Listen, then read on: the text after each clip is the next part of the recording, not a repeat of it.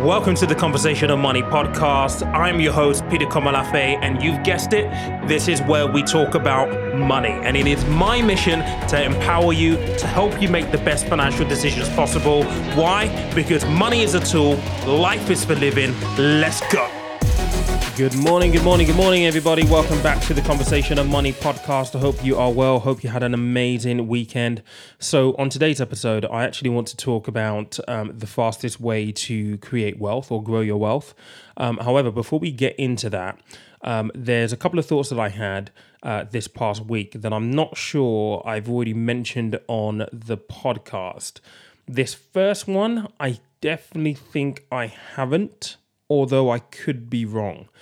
And in the assumption that I could be wrong, I want to mention it right now, particularly because I've actually got an engagement on Thursday for this one particular thing, and it got me thinking, have I said thank you for this? So many of you may or may not be aware, but I won highly commended Financial Influencer of the Year 2021, which is a British Bank Award kind of like recognition thing. The entries for that started earlier this year, and I asked people on YouTube, I asked people on Instagram to basically give their vote. And bearing in mind that my channel is still relatively new compared to some of the other people that were in this cohort of people that were also being nominated for this. I mean, we had people like Pete Matthews, who has an amazing podcast, Meaningful Money. We had some really, really big names in there. We had Jen, Mama Furfur was also nominated for this as well. So to come in highly commended was absolutely amazing. But the thing that amazed me the most, and this is something that the guys at the British Bank Awards asked if I wanted, and I said yes please, because I'd wanted to kind of see what the comments were for people who voted for me. And they said, we'll send you a sample of the feedback that we've got. And she sent me a spreadsheet, and on this spreadsheet I thought a sample would mean something like, I don't know, 30 maybe 40 kind of comments and things that people have said. She sent me a spreadsheet with over 250 comments, people that had taken their time, not just to vote, but to actually comment and say why they'd nominated or voted for me in that process. And I just wanted to take a minute to say thank you to everybody who listened to the podcast, and thank you to everyone who's been following me since the very, very first episode last year on January 9th, I think, or January 10th or something like that, who was stuck with me and who has been here this entire time and basically voted for me to win highly commended, because, you know, recognition's always nice. It's not the end all of be all, but it definitely has allowed me, reading back through the feedback, know that maybe I am doing something slightly right in sharing my knowledge and trying to help people. We have a bit of a get together this Thursday. It's the reason why it's up on my radar. But yes, I wanted to say thank you to everybody.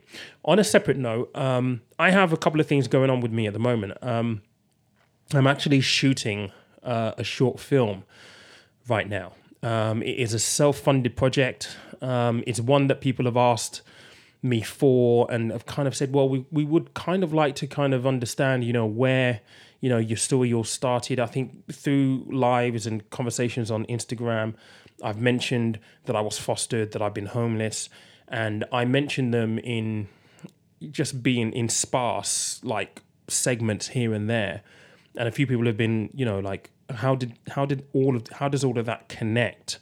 Like, how does all of that come together to lead me to where I am right now? And so I'm shooting a short film right now. Well, it is shot. We're going through the editing phase right now of putting that together.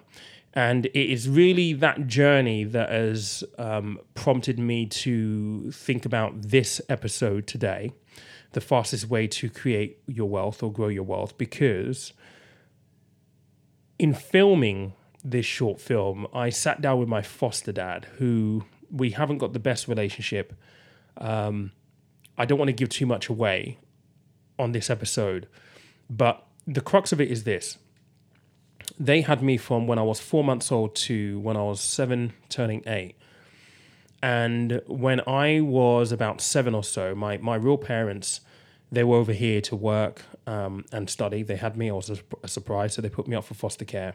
And I would see my parents once a year during the summer for 2 weeks.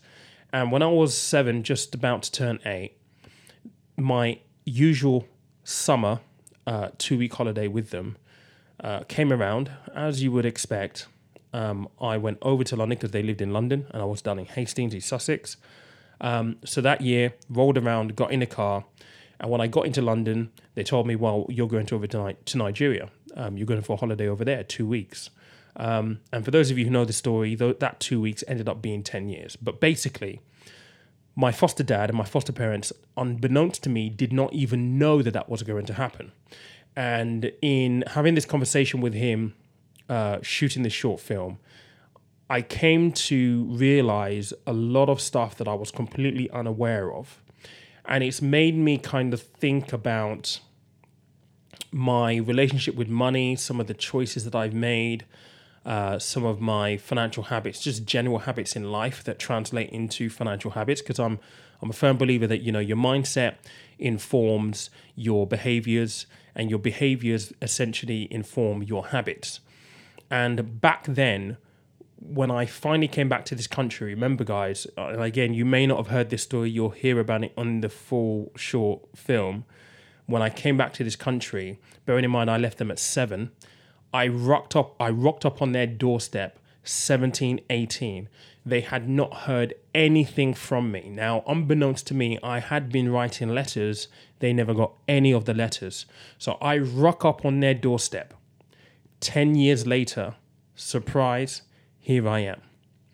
And back then, I had £50 in my pocket. I'm thankful they still lived in the same address. If they didn't, I don't know what I would have done. Anyway, what I'm trying to get at here is I've had almost a bit of an epiphany. An epiphany that has kind of made me narrow down on some of the choices that I've made, as I've already mentioned. But what I do want to do is I want to relate that to, my financial habits. And for me, and I don't know whether this will be true for everyone, but certainly for me, growing up, because I came back to the country with, 50 quid in my pocket and no family here. I had my foster parents who, they hadn't seen me for 10 years, so they didn't really have any invested interest in me anymore. I was just this kid who rocked up that they hadn't spoken to for 10 years, who had changed, who had become a completely different person. Through all of that, and through trying to find my own way, being homeless, being taken advantage of, part of my early years were focused on trying to seek approval, I guess, trying to fit in with the right crowd, trying to find my own tribe. And that heavily influenced what I did with money, because although I wasn't earning a lot of money at the time, what it meant was when I started to make friends, I would go along with whatever they wanted to do. And if it meant going out on the weekend or going shopping when I didn't have the money and bouncing checks or using overdrafts, I would do that without much thought because I wanted to fit into that tribe. And in thinking about all of this, I kind of asked the question to myself that how many other people may feel exactly the same way in terms of some of the things that we do very early on in life being a byproduct of just trying to fit in, trying to find ourselves, trying to find where we feel we fit in and our sense of self, if that makes sense. And the reason why I want to relate this to the fastest way to creating wealth is because old habits die hard. Breaking free out of that cycle of, trying to fit in, spending money because it makes you feel good at the time. And these are all byproducts, by the way. This is all byproducts of me wanting to fit into a tribe, going shopping. I pick up a new pair of trainers. I get that instant gratification, that euphoria straight away that, oh my God, I've got a new pair of trainers on. These look really cool. From a male point of view, that ego boost that you get, and I'm sure it will be the same for ladies as well. When you buy a new pair of shoes or a new dress, you put it on, you feel great about yourself.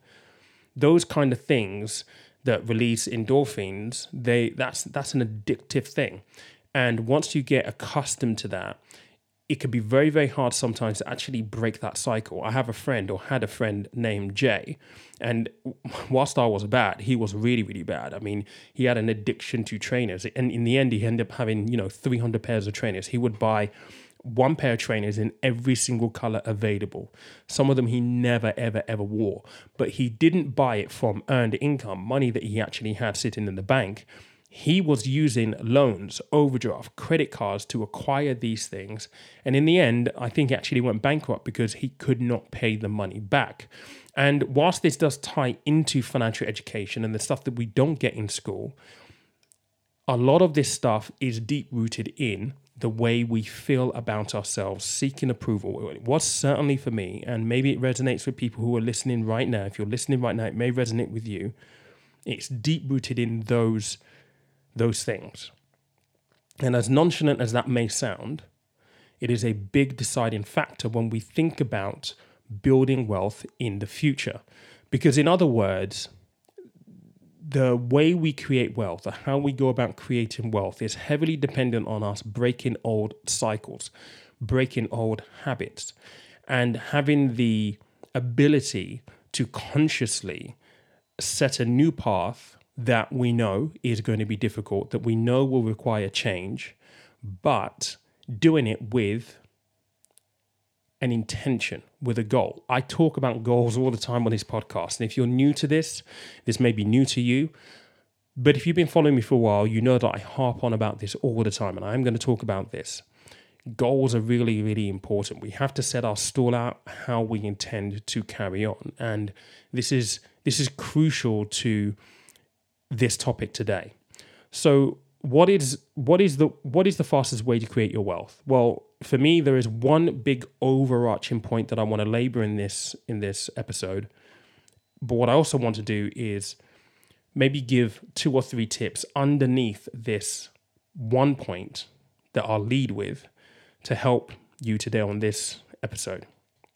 So really, the fastest way that you can create your wealth is to essentially make sure that you are able to retain as much of what you earn as possible. Not rocket science, but let me just say that again. You need to be able to retain as much of what you earn as possible, i.e., surprise, surprise, guys, the B word, really understanding your budget. If you're earning £2,500 per month, how much of that £2,500 are you actually retaining? Seriously. Are you spending £2,000, only retaining £500? Are you spending the whole £2,000? Are you overspending, so you're in overdraft, you're in debt? You need to be able to retain as much as you possibly can of what you earn. I know people who have earned, who've been earning 10, 15 grand a month and still are broke. It's not about what you earn, it's how much of what you earn you're able to retain that's important. And once you've mastered that, once you're able to do that, you will be able to then allocate what you retain into investments, into projects, into business, into property to help you then create that wealth. But this is the building block. This is the first point, the first step that you absolutely have to make sure that you have. And I have 3 tips in helping you retain as much of your income as possible. The first one is this: look afar. Instant gratification is a killer. That feeling, I just bought a new pair of trainers, or I've just bought this and I feel good about myself. That is a killer. That's an addictive habit that has negative consequences for your income, for your expenditure, for your ability to build wealth. And because it is an addictive behavior, that cycle of that habit becomes repetitive and becomes damaging in the long term. Because you always chase what makes you feel good in the short term. And this doesn't just apply to finances. This applies to all walks of life. If people have eating issues, a lot of the time people talk about the fact that they have that initial feeling of gratification. Why? Because it's that habit, it's that feel good of instant gratification. It makes me feel good in the moment, and therefore it becomes a problem because it's a cycle that you are unable to break.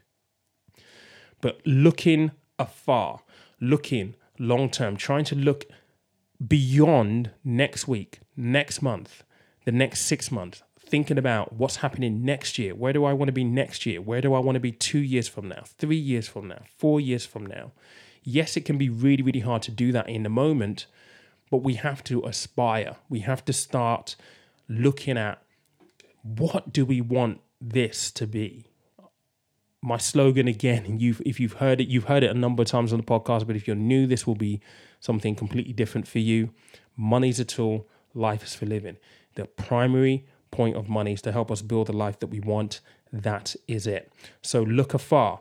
The second tip that I have in this is being intentional.